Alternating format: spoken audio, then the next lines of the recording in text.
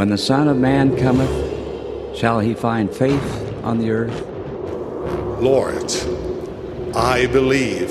Help thou mine unbelief. May our testimonies be as deep and as strong as that of Jacob, who, when confronted by one who sought to destroy his faith, declared, I could not be shaken.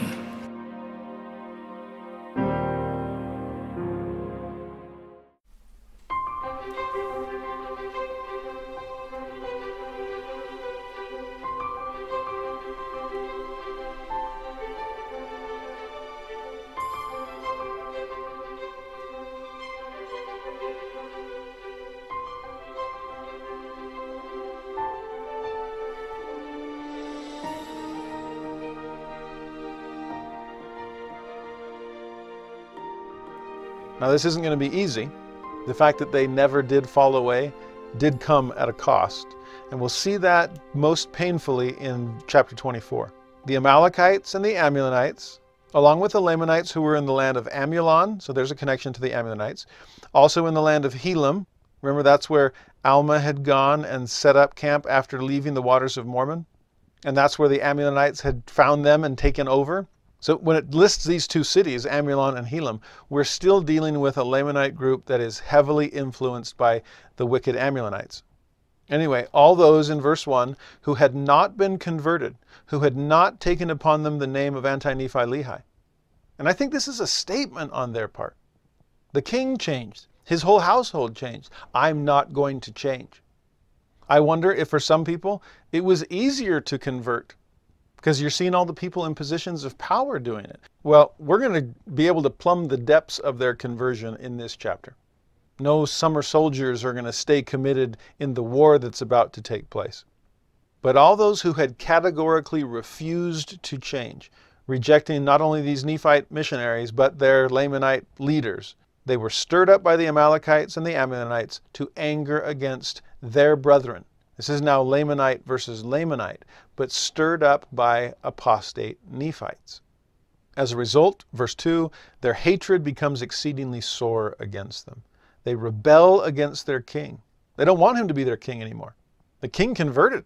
The king doesn't want to be a Lamanite anymore. Well, we don't want him to be the king of the Lamanites then.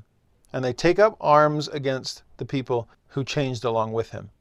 Now by this time, verse 3, the king over all the land, Lamoni's father, has conferred the kingdom upon one of his sons. Must have been a wonderful son, because he even changed his own name to Anti-Nephi-Lehi himself. This would have been one of Lamoni's brothers. And then the king over all the land then dies in verse 4. His people are now confronted with the fact that their enemies are making preparations for war to come against them.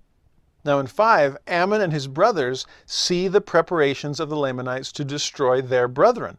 And so they come forward in the land of Midian, and they meet together, and they have a council with Lamoni, with his brother Anti-Nephi-Lehi. They all kind of meeting of the minds, right? And they discuss what they should do to defend themselves against the Lamanites. Did you notice who instigated this council? It was the missionaries, still concerned about the ongoing life of their converts. It wasn't just, hey, they got baptized and I'm out of here. I'm on to the next adventure. I'm going to go home and live my life again. No, it's, what are they going to do from here? I wonder how much of that phrase, they never did fall away, was owing to the continuing concern of the missionaries that brought them the gospel in the first place. That Ammon and his brethren are worried. What is this going to mean to them? The change that they have gone through is so beautiful. It's true, what needed to happen. But talk about a difference, especially since they're still here in Lamanite territory, surrounded by people that have made a conscious decision not to make this kind of a change. This is like one member of the family joining the church, but they're still a part of the family. Does it cross the missionaries' minds? Or the lifelong members that are around there, what this person has given up and what their life is going to look like from here on out? How can we help? How can we support them? Because they will need it. Counsel together on those things. That's an important detail too. The fact that they counseled together about this. This wasn't just the Nephites from their position of spiritual privilege to say, well, these are the things that you need to do to be safe. Allow us to provide everything. We will give you all of the answers. We know better than you do because we've lived this way for a long time. No, it's recognizing the solution lies in you. What do you think you can do? You're the one living it. We care about you. That's why we're here in the council. But you're the ones that are going to have to do certain things. That's why you're in the council too. Let's discuss together the kinds of changes that need to take place to assure your survival. Now in verse 6, one thing was clear. There was not one soul among all the people who'd been converted unto the Lord that would take up arms against their brethren. They wouldn't even make any preparations for war. In fact, their king commanded them not to. Sounds like they didn't need the command. They just, no, that's not who we are. It's who we were. It's not who we are anymore.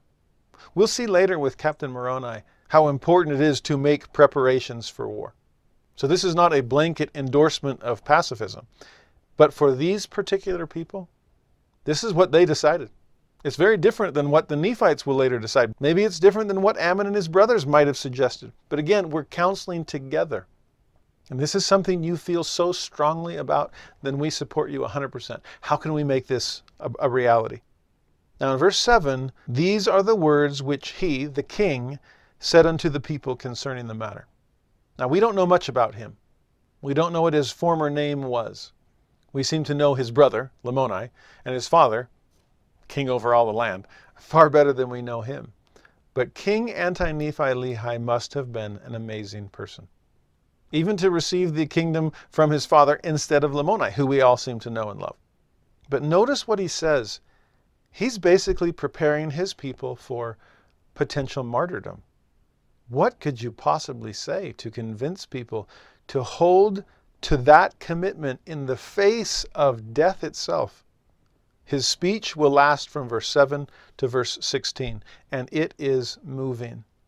As we study it, keep an eye out for things that you would never expect a Lamanite to say. It's more evidence of this mighty change of heart. He begins in verse 7, I thank my God. What a beautiful way to begin this address. With gratitude, with humility. A king recognizing he's not the highest, that he's still beneath God. He even calls him God, no longer the Great Spirit. And it's my God.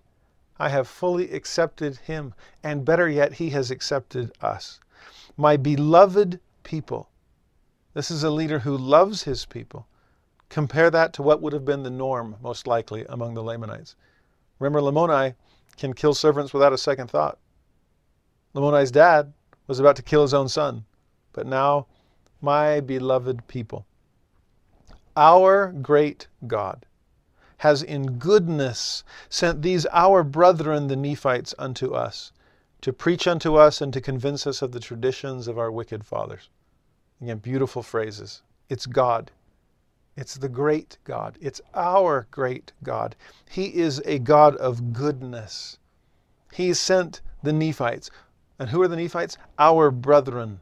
What have they taught us? That the traditions of our wicked fathers were incorrect. In fact, I'm glad that came from him, because that's actually a slip.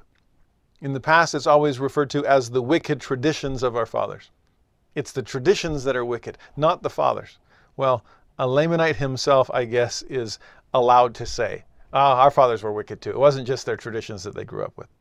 Verse 8, I thank my great God, there it is again, that he has given us a portion of his Spirit to soften our hearts. Again, that's the one obstacle that no kingly command can remove. We've opened a correspondence with these brethren, the Nephites. Behold, I also thank my God that by opening this correspondence we have been convinced of our sins and of the many murders which we have committed.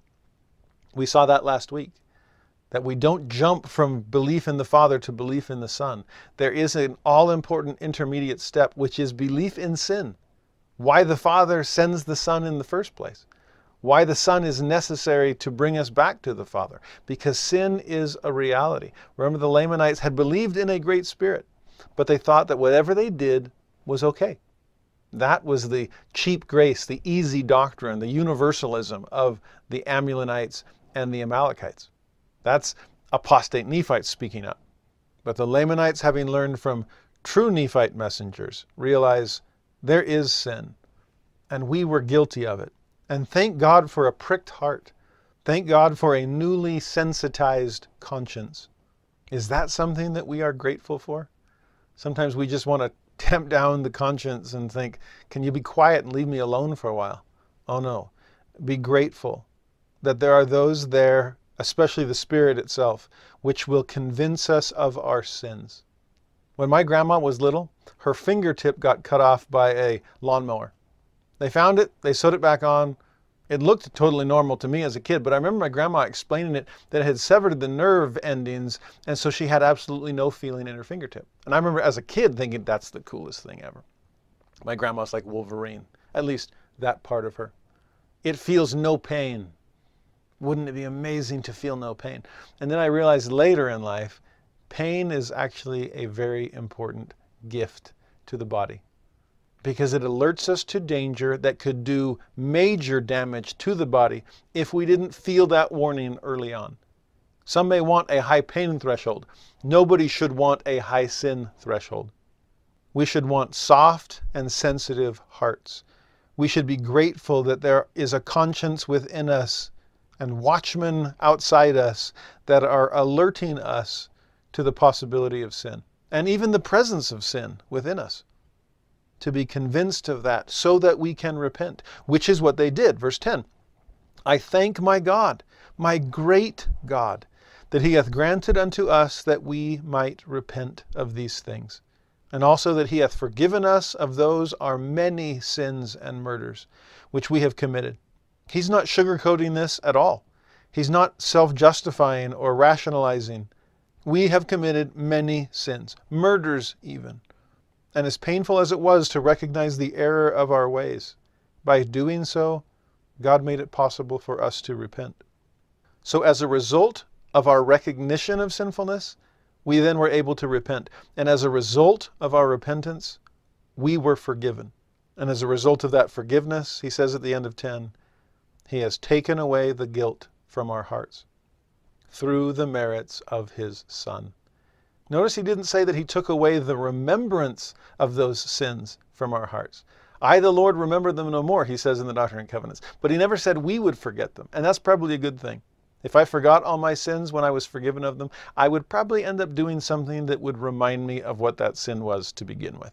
But to remember that, but not be haunted by it, simply to be warned and reminded by it. The guilt now is gone. It's like Enos. My guilt was swept away. And how is it swept away? End of 10. Through the merits of his Son. He didn't say, and now we're clean because we're so obedient. We've been so zealous and so faithful since our conversion. And now that we're doing the right thing, that's what makes us clean. No. What makes us clean is the merits of God's Son. What saves us, even after all we could possibly do, it's the grace of God that takes away our guilt.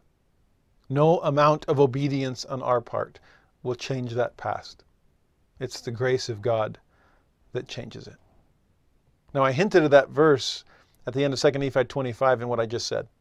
That it is by grace that we are saved after all we can do. That's the famous phrase from Nephi. We always seem to quote. You'll see a hint of that phrase in verse 11 here. Now behold, my brethren, since it has been all that we could do.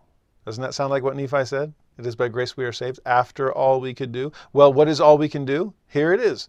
It has been all that we could do, as we were the most lost of all mankind, to repent of all our sins, of all of them, all the murders that we've committed, to get God to take them away from our hearts. We gave them to him. He took them away. It was all we could do to repent sufficiently.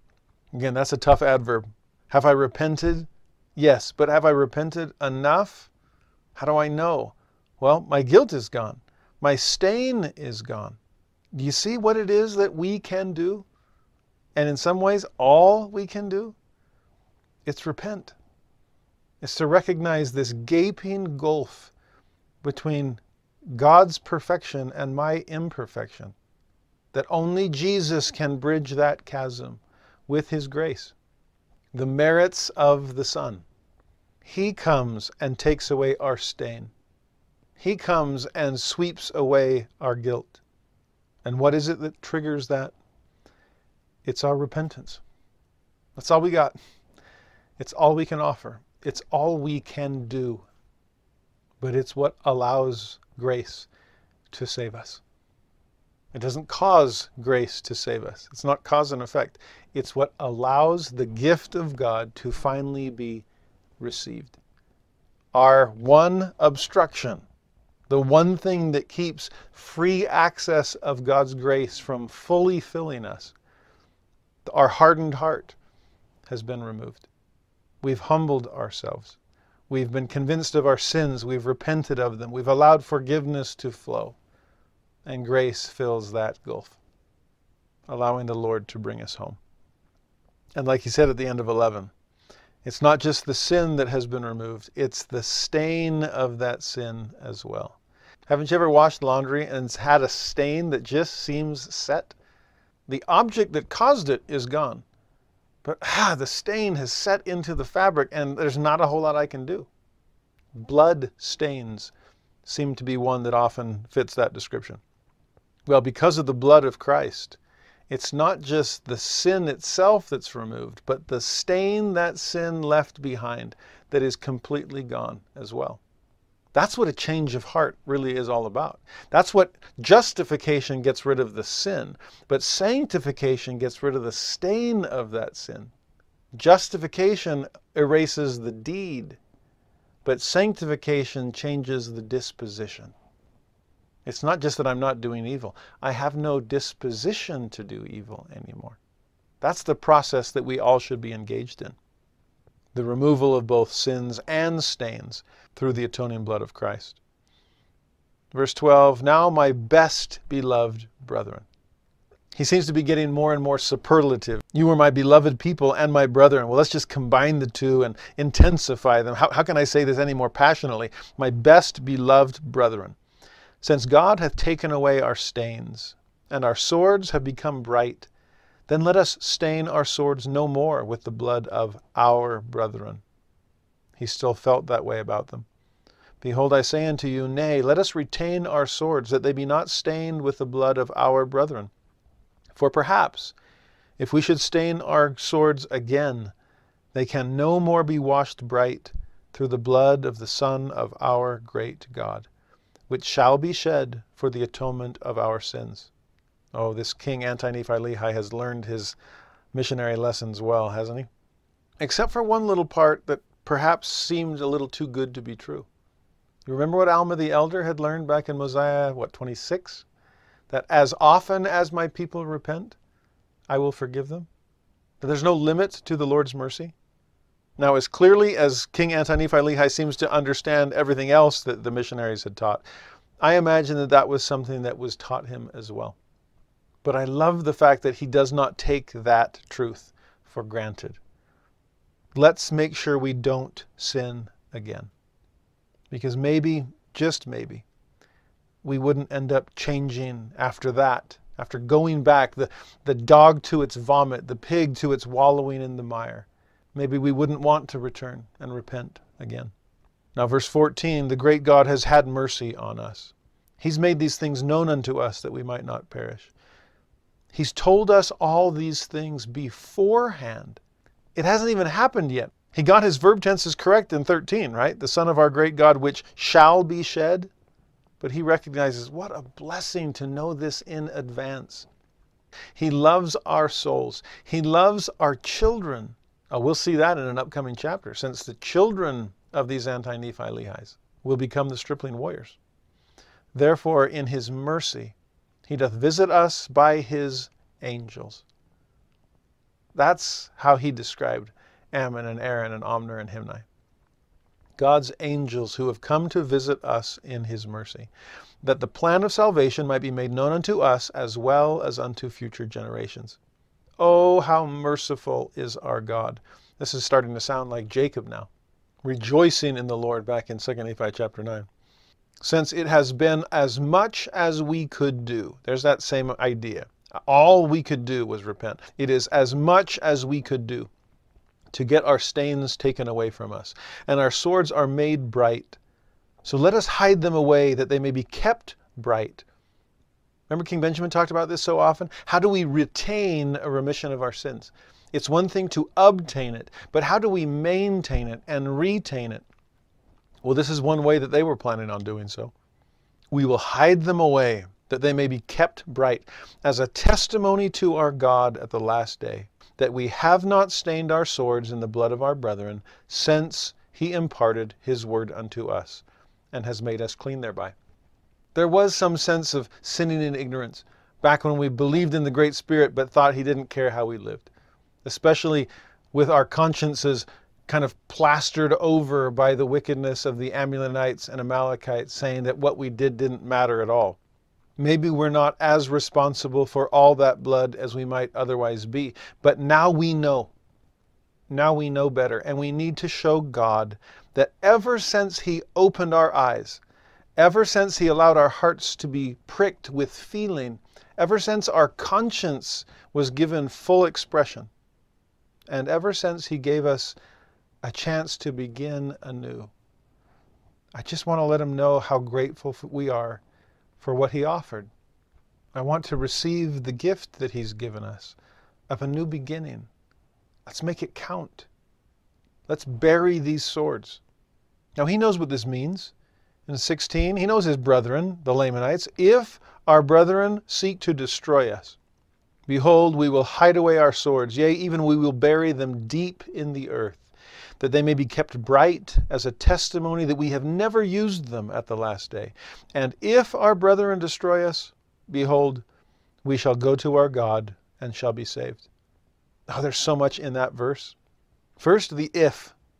If they seek to destroy us. There is a glimmer of hope here that it won't happen. Now, we know the end from the beginning. We know the sad end of this chapter, but he doesn't yet. And having been taught about the power of God, the mercy of his great God, I imagine King Anti-Nephi-Lehi is holding out hope that God just might deliver us, even if we don't raise a sword to deliver ourselves. Maybe the Lamanites won't see us as the enemies they think us to be. Maybe they won't destroy us at all. They'll just live and let live. That was the king over all the land's command, right? But even if not, he says at the end of verse 16, if they destroy us, that's okay too. We'll go to God. We'll be saved. You see this king's faith in and acceptance of either outcome? This is Shadrach, Meshach, and Abednego all over again. If it be so, God can save us. But if not, we will not bow to these gods of gold. It's all still iffy in this king's mind. We might be destroyed, we might not be. I do believe in God's mercy, but I also believe in the salvation he promises. I believe in deliverance from. I'm hoping for that one. But I'm okay if it's deliverance in, because I believe in that as well. Either way, let's bury our swords and bury them deep. I think sometimes we leave our sins, but we don't leave them very far behind. We bury them in a shallow grave. Kind of sprinkle some dirt over the top, just in case I want to go back and find them again. I had a friend in college once that was teaching a lesson to the elders quorum about debt and so on. And he said, you know, I take my credit card and I put it in a bowl of water and then I freeze it. I stick it in the freezer and it becomes this huge chunk of ice. And if I'm tempted to buy something I don't have the money for yet, I pull out the bowl and I have to let the whole thing melt before I can even access my credit card. It gives me a lot of time to think, how much do I really want this? And often by the end, I don't want it at all. Well, at first I thought, that's a pretty good idea. But then some other fellow elder said, why don't you just microwave it? I think it'll melt in no time. I just kind of laughed. I thought, that does defeat the purpose, doesn't it? But can you get a sense from these Anti-Nephi-Lehis? We don't want the microwave shortcut. We don't want the shallow grave. We want to bury them deep, so we'll never have time to unearth them. But there's even one thing there. For years when I read these verses, I always thought, what a great way to resist temptation. If I bury it deep, then even if I want to go unearth it, I don't have time to do it. But think about this for a second. Do they seem tempted? Remember, it wasn't just the deed that was removed, it was the disposition, not just the sin, but the stain. They have new hearts, new minds, new desires, new name, new everything. As we'll see at the end of this chapter, I don't see a lot of them scrambling to go dig and find their weapons. It was, no, I don't need them. So it wasn't a burial in terms of resisting temptation. He's already said it in 15. He said it again in 16. This was a burial as a testimony to God that we're different, that we accept the changes you've made in us, that I don't even remember the old me. I don't remember where those old swords are. In fact, and this is the most amazing part of the miracle, I don't even remember using them. Now, I'm sure they remembered, but speaking from God's perspective, God doesn't remember me using them. That explains the one interesting shift, he says, from 15 to 16. In 15, it was, this is going to be a testimony to God that we haven't stained our swords since we were forgiven. But in 16, he says it's going to be a testimony that we have never used them. It's almost like his understanding of real forgiveness is evolving. It's not just, well, from that time forward, I'm clean. No, the atonement is infinite and eternal. It works in both ways. You are a BC saint. You just admitted it. And so that atoning grace cleanses things in both directions and leaves no trace, no stain of anything having ever been there to begin with. It's not just that you haven't sinned from that point forward. It's that you never sinned to begin with. Now again, we know better. Our guilt is swept away, not our memory. But God sweeps away even his memory of it. So he would actually be closer to verse 16 than to verse 15. We'd be up there saying, hey, but ever since you forgave me, I did really, really well. And he would say, forgave you? Forgave you for what? Well, you know, the time that I don't know what you're talking about. I, the Lord, remember them no more. Wow, I mean, it's nice of you to say that, but you know that I did. You can't use the words, never used them. You know better. I picture God going, well, I do know a lot. Omniscience does describe me, but I have no recollection of that sin. And for any curious onlookers that are overhearing this conversation, who are they going to believe? You or him? I hope we have enough faith in God's grace to be able to make those same steps that King Anti-Nephi-Lehi did. From a clean since to a clean forever. From a not since then to a never at all. Now the speech is over, and it had its effect. In 17, it came to pass that when the king had made an end of these sayings, all the people were assembled together. They took their swords, all the weapons which were used for the shedding of man's blood, and they did bury them up deep in the earth. No fence-sitters or converts of convenience after all. This they did in 18, it being in their view a testimony to God and also to men, that they never would use weapons again for the shedding of man's blood. They never would. Back when 16, they never had.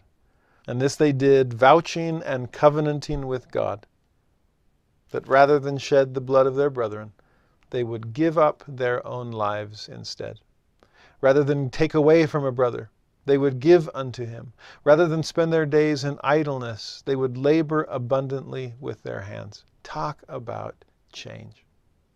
And thus we see, Mormon interjects in verse 19. Here's his takeaway. That when these Lamanites were brought to believe and to know the truth, they were firm. They would suffer even unto death rather than commit sin. Thus we see that they buried their weapons of peace. Or they buried the weapons of war for peace. Now I've always chuckled at that. You can picture a Mormon going, darn it, it's so hard to erase on gold plates. Now I already said it. I wrote down weapons of peace. Now I've got to change it. I've got to fix myself. How do I do? Ooh, okay. It's not the weapons of peace. Rather, it's weapons of war for peace. See how I did that? Well done in the absence of the backspace button.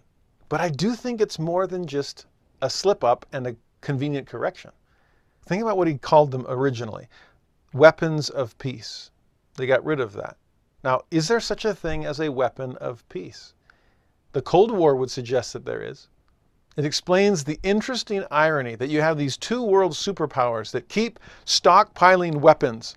Weapons that were never used and never intended to be used, but were there in terms of deterring the other from ever using their weapons. They call it mutually assured destruction. MAD for short. And yes, that is an acronym they actually use. It is madness to consider this. But mutually assured destruction, I have enough nuclear weapons to completely annihilate you, and you have enough to do the same. And talk about a convincing deterrent for both parties never to actually use those weapons. These must never become weapons of war. Instead, they will always remain weapons of peace. Thankfully, that worked through the Cold War. Mutually assured destruction has kept us from destruction itself. But there is a problem with that. It keeps us from pushing the button, but it doesn't stop the heart from wanting to push it in the first place. In other words, those weapons of peace might force peace upon us, but it does not make us into peacemakers. It scares us away from the deed, but it does not draw us into a changed disposition. That's what's so powerful to me about things like nonviolent protest. We've seen a lot of protesting lately in current events, both peaceful and not so peaceful. And I understand the anger and emotion that is behind so many of those protests. It's always been this way. There was a Martin Luther King on one side and a Malcolm X on the other. But over the long term, it's only changed dispositions that make the lasting difference. And that's what amazes me about people like Martin Luther King Jr. or Mohandas Gandhi. They didn't just opt for weapons of peace. They said, we're going to get rid of all weapons. Because even those weapons of peace, better phrased, more accurately stated, they really are weapons of war. And we want real peace.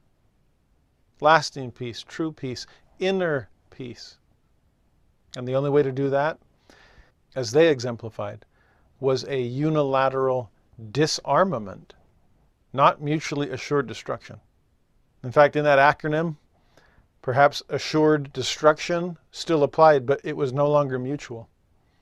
This half buried their weapons deep, as if to say, if there is going to be destruction, it will only come from your side to ours.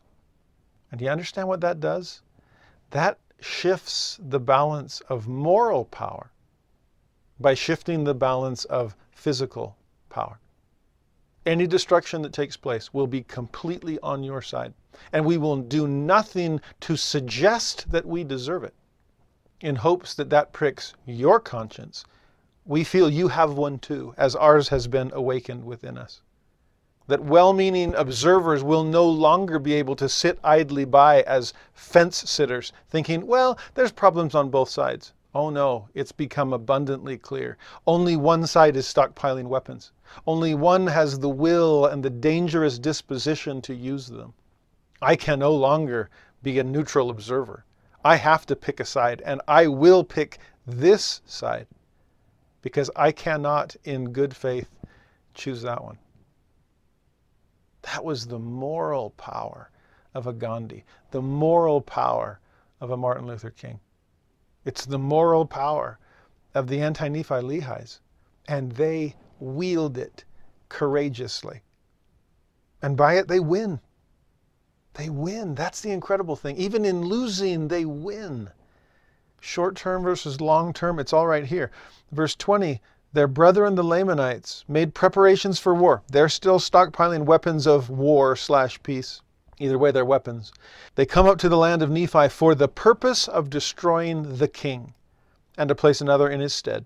Oh, and while we're at it, we might as well destroy the people of anti-Nephi Lehi also out of the land. But notice their first priority, their prime objective in this battle, we've got to kill the king. Now, I would assume that King anti-Nephi Lehi probably knew that, probably assumed that would be the case, which to me makes his speech all the more moving. He's not asking them to do something he was unwilling to do. It wasn't bury all your weapons, but I'll keep my guards around me. It was, I'll be the first to throw mine down in the bottom of the pit as well. We'll see in a moment that 1,005 of the anti-Nephi-Lehis perished in a bloodbath, a unilaterally assured destruction. And if objective number one of the Lamanites was to destroy the king, then you better believe that he was among the slain. 21, when the people saw that they were coming against them, they went out to meet them and prostrated themselves before them to the earth. They began to call on the name of the Lord. And thus they were in this attitude when the Lamanites began to fall upon them and began to slay them with the sword. When I was younger, I thought, wait a minute, they didn't have to do that. It was noble of them not to want to fight. But then run, hide, fight, flight, or freeze, right? Those are the options. Well, they'd already taken fight off the list, but flight or freeze? Run and hide? What's wrong with those in this situation? The fact that it doesn't change the hearts of the opposing side. In fact, this side running or hiding still allows this side to feel some sense of self-justification, that I'm going after them for good reason. But for this side to come forth, as so many Indians did in the face of the British, as so many African Americans did at lunch counters and on buses and in sit-ins and in marches, to come forth and force the issue, even at their own peril, to boldly declare, I will not run from you so that you cannot run from your conscience. I will not hide from your violence so that you cannot hide from your sins. I will not fight you because you're the one that has to fight yourself. So change. Remove stains. Don't just stop sinning against us. Change your disposition, not just your deeds. It is amazing the moral power, the spiritual strength of these, I was going to call them victims, but they're not.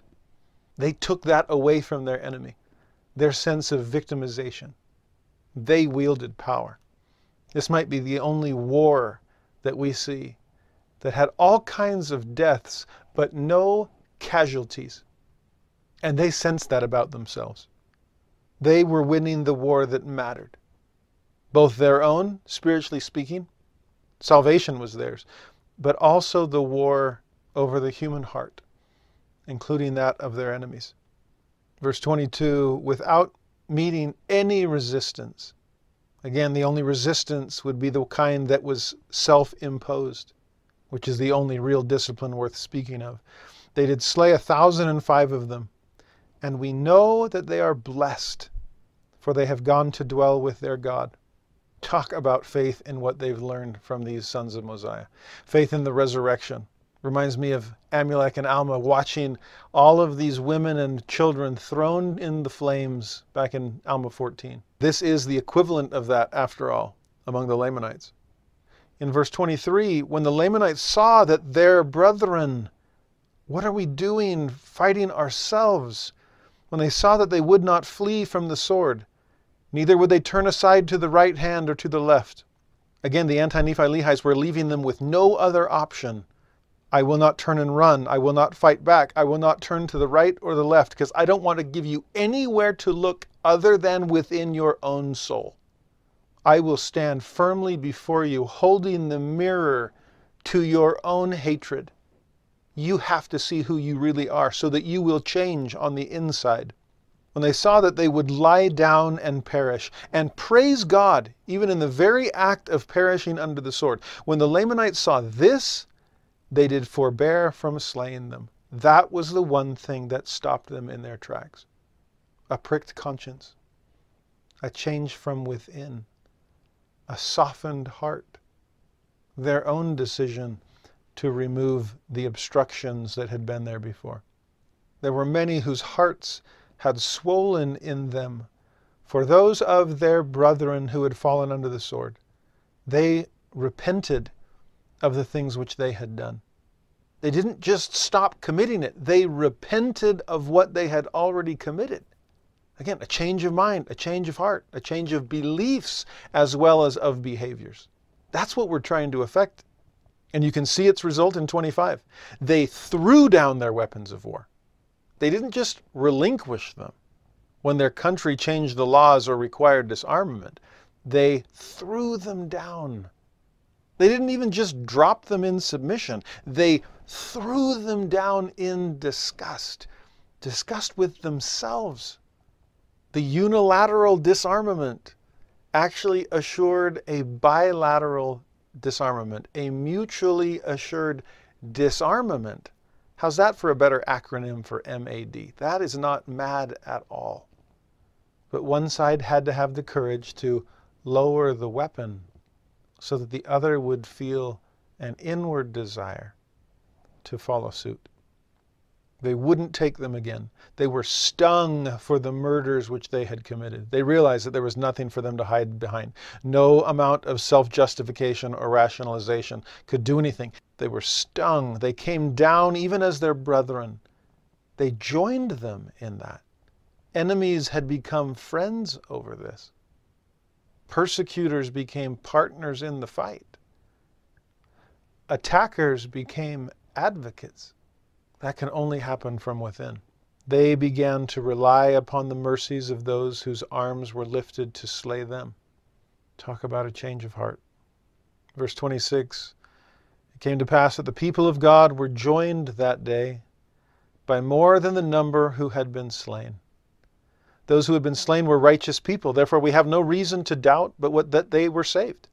It's amazing the attitude here, the faith, the perspective. Nothing but good news here. 1,005 deaths, but no casualties. They're all with God.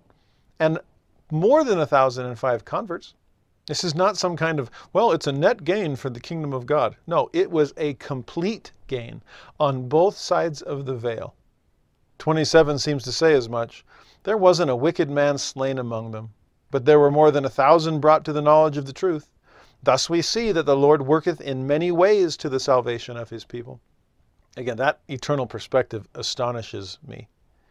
And then this sad clarification in 28 through the end. Now the greatest number of those of the Lamanites who slew so many of their brethren were Amalekites and Ammonites, the greater number of whom were after the order of the Nehors. Remember Nehor? There's priestcraft enforced by the sword.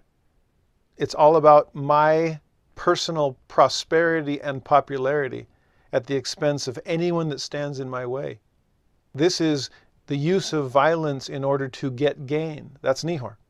That's Amlici. That's Amulon.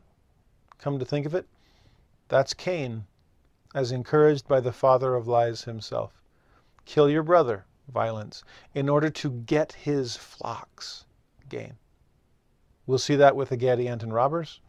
We see it right here. In 29, those who joined the people of the Lord, none were Amalekites, none were Ammonites, only descendants of Laman and Lemuel. Talk about a stark difference. At least we had one good Amalekite before. Now, no, they're all gone. Of Lamanites' umbrella term willing to change, Lamanites by lineage converted readily. But Lamanites by choice, former Nephites who had apostatized and dissented, they'd already made their choice. And they weren't going to choose to come back to God. These stark dividing lines speak volumes. They did to Mormon at least. Verse 30, here's his takeaway. And thus we can plainly discern. Hopefully we have the same eyes to see that he did. That after a people have been once enlightened by the Spirit of God, and have had great knowledge of things pertaining to righteousness, and then have fallen away into sin and transgression, well, here's the natural result. More often than not, they become more hardened, and thus their state becomes worse than though they had never known these things. Remember Joseph Smith's statement about that? When somebody said, if I left the church, I would just leave it alone. And Joseph said, no, I don't know if you would. This helps explain Elder Maxwell's oft-quoted statement that people will leave the church but can't leave the church alone. Joseph Smith said, once you have accepted the gospel, truly embraced it, you have left neutral ground forever. Ones who truly took it seriously to begin with tend to still take it seriously once they've left. They're just on an opposite side now and view it still passionately, sometimes still dogmatically, but from a different perspective. Now, I study a lot of anti-Mormonism and ex-Mormonism, and that's not always the case. And I don't think Mormon is suggesting that it always has to be that way. But I would agree with his overall impression that that is the case. The staunchest anti-Mormons are typically ex-Mormons. And they're often the most engaged at getting other people, even those who have never known these things, to view those things from their own skewed perspective. Now, chapter 25 is a shorter one, fairly straightforward, but it gives us a chance to see one more echo of what we've seen before. Kind of the after effects of this first attack against the anti-Nephi Lehis. You see in verse 1 that the Lamanites that didn't convert, surely with additional instigation from the Ammonites and Amalekites, those Lamanites were more angry because they had slain their brethren. But who did they blame? They blamed the Nephites. We already saw in chapter 24 that the approach of the anti-Nephi Lehis, which removed them from any possibility of deserving blame in this fight, that forced the more sensitive, the softer-hearted among the Lamanites to blame themselves for what they'd done. That's why they were stung. That's why they threw down their weapons. That's why they ended up converting and joining that group. But the Lamanites that were unwilling to blame themselves, you just look harder for some other scapegoat. And if it can't be the anti-Nephi Lehis that we were fighting, then it must be the Nephites who we want to fight now. So at the end of 25:1, they stop targeting the anti-Nephi Lehis, and they look for a group of Nephites that they can take out their frustration on. Guess who they decide on? Verse 2, the people of Ammonihah. You see here, we see the sons of Mosiah witnessing something that Alma had already talked about in a previous chapter. The destruction of the city of Ammonihah. Alma and Amulek saw it from their perspective. The people of Ammonihah deserved this because they had driven out every last righteous person whose prayers were keeping destruction at bay. The sons of Mosiah, meanwhile, see it from the Lamanite perspective. Their anger over the conversion of the anti-Nephi Lehis, their decision to blame Nephites for it, and let's go take this out on a Nephite city. It's interesting that the Lord saw it from both perspectives and killed two birds with one stone. Or in this case, allowed the wicked to destroy the wicked. That's what the scriptures say will typically happen. After that, verse 3, there's lots of battles between Nephites and Lamanites. We'll see those unfold in subsequent chapters. But in verse 4, among the Lamanites who are slain in these ongoing battles, the most notable casualties are almost all the seed of Amulon and his brethren. Who are they? Remember, the priests of Noah. They're the ones that end up getting slain by the hands of the Nephites. Any survivors among those Ammonites, it describes in verse 5, flee into the east wilderness, usurp power and authority over the Lamanites there. That's what they do everywhere they go. They cause that many of the Lamanites should perish by fire because of their belief. Now this is the Lamanite equivalent of Alma 14. When the righteous minority in Ammonihah are committed to the flames. Well, now you have some righteous converts among Lamanites that met the same fate. They perished by fire because of their belief. Where did those believers come from? Why weren't they among the anti-Nephi Lehis already? Well, because they hadn't believed early, but they did come to believe later on. Verse 6, many of them, after having suffered much loss and so many afflictions, see, the Lord was still working on this clay, trying to soften it so he could mold it and shape it. Because of all that loss and affliction, they began to be stirred up in remembrance of the words which Aaron and his brethren had preached to them in their land. I love that it was Aaron's message. Remember, it just so happened that he had fallen among a more hardened people. He was told to go plant seeds along the wayside or in the stony ground.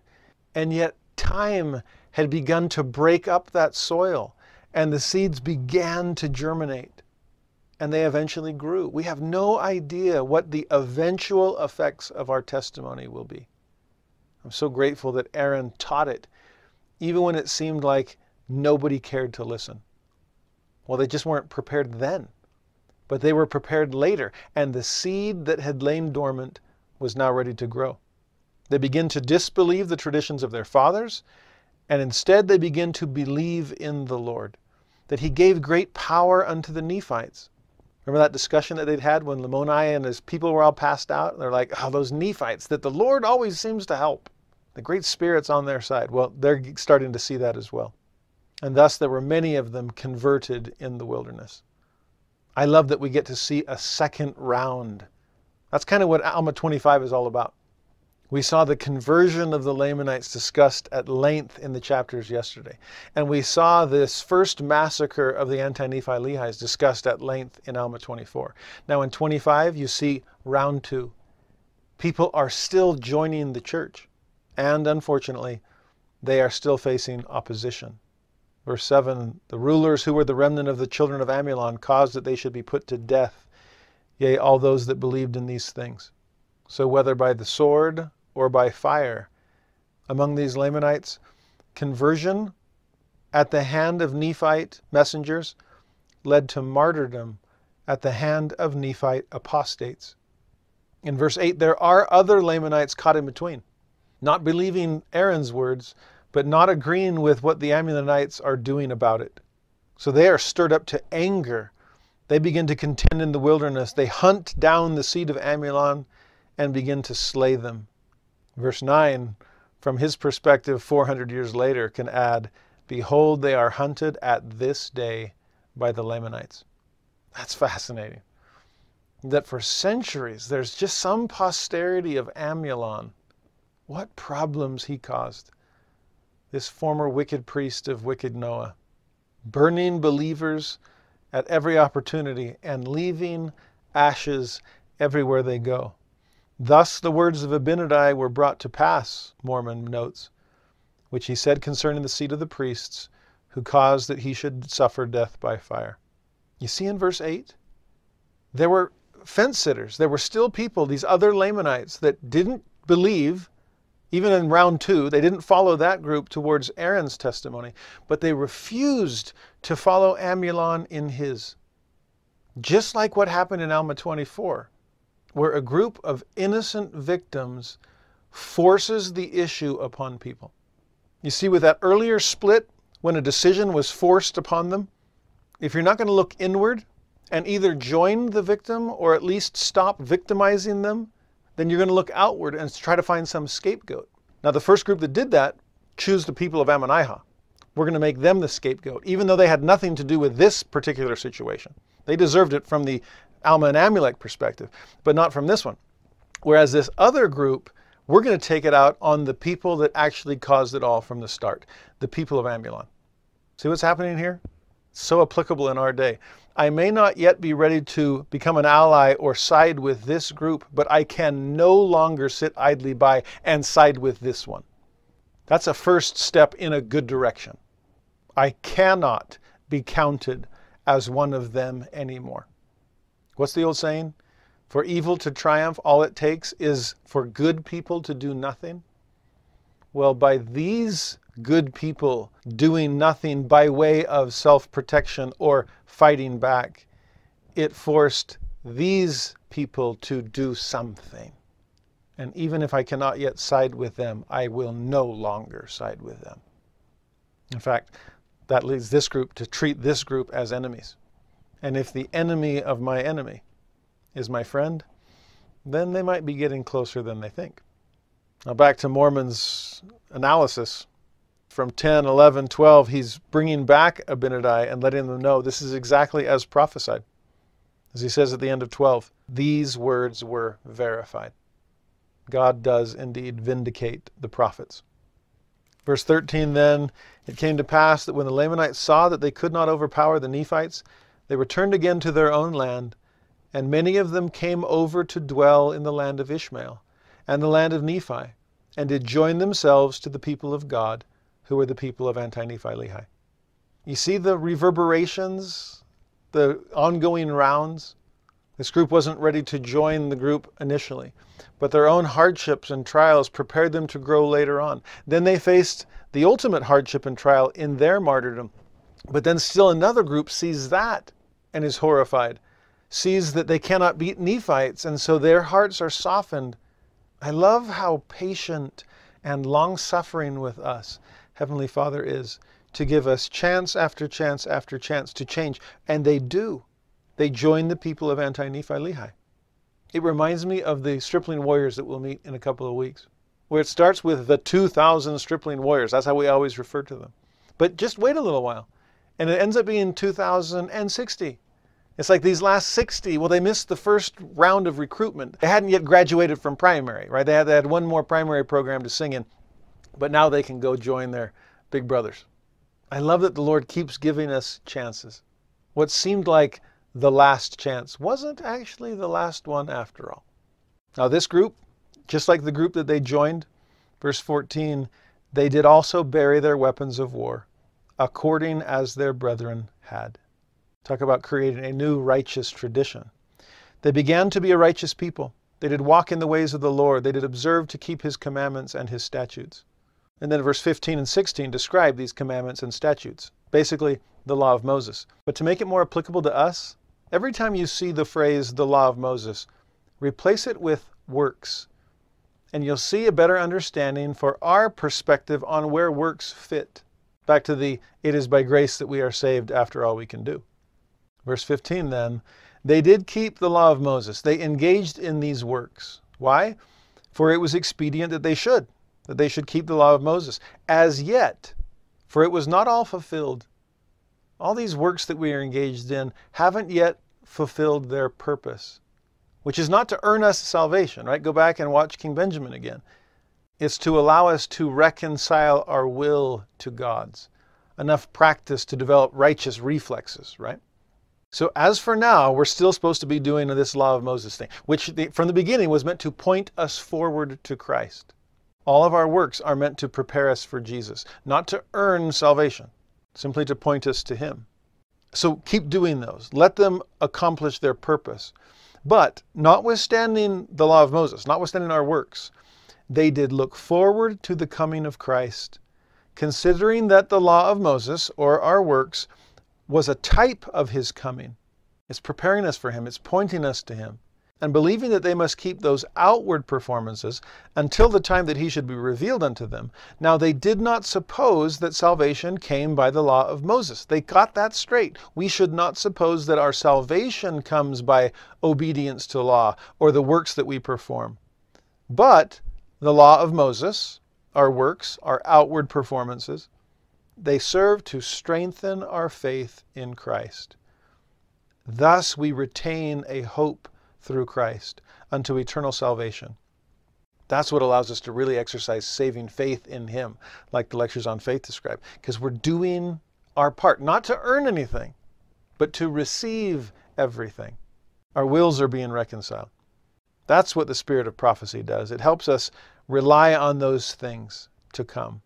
And now behold, we see at the end, Ammon and Aaron and Omner and Himni, their brethren, did rejoice exceedingly for the success which they had had among the Lamanites, seeing that the Lord had granted unto them according to their prayers, and that he had also verified his word unto them in every particular.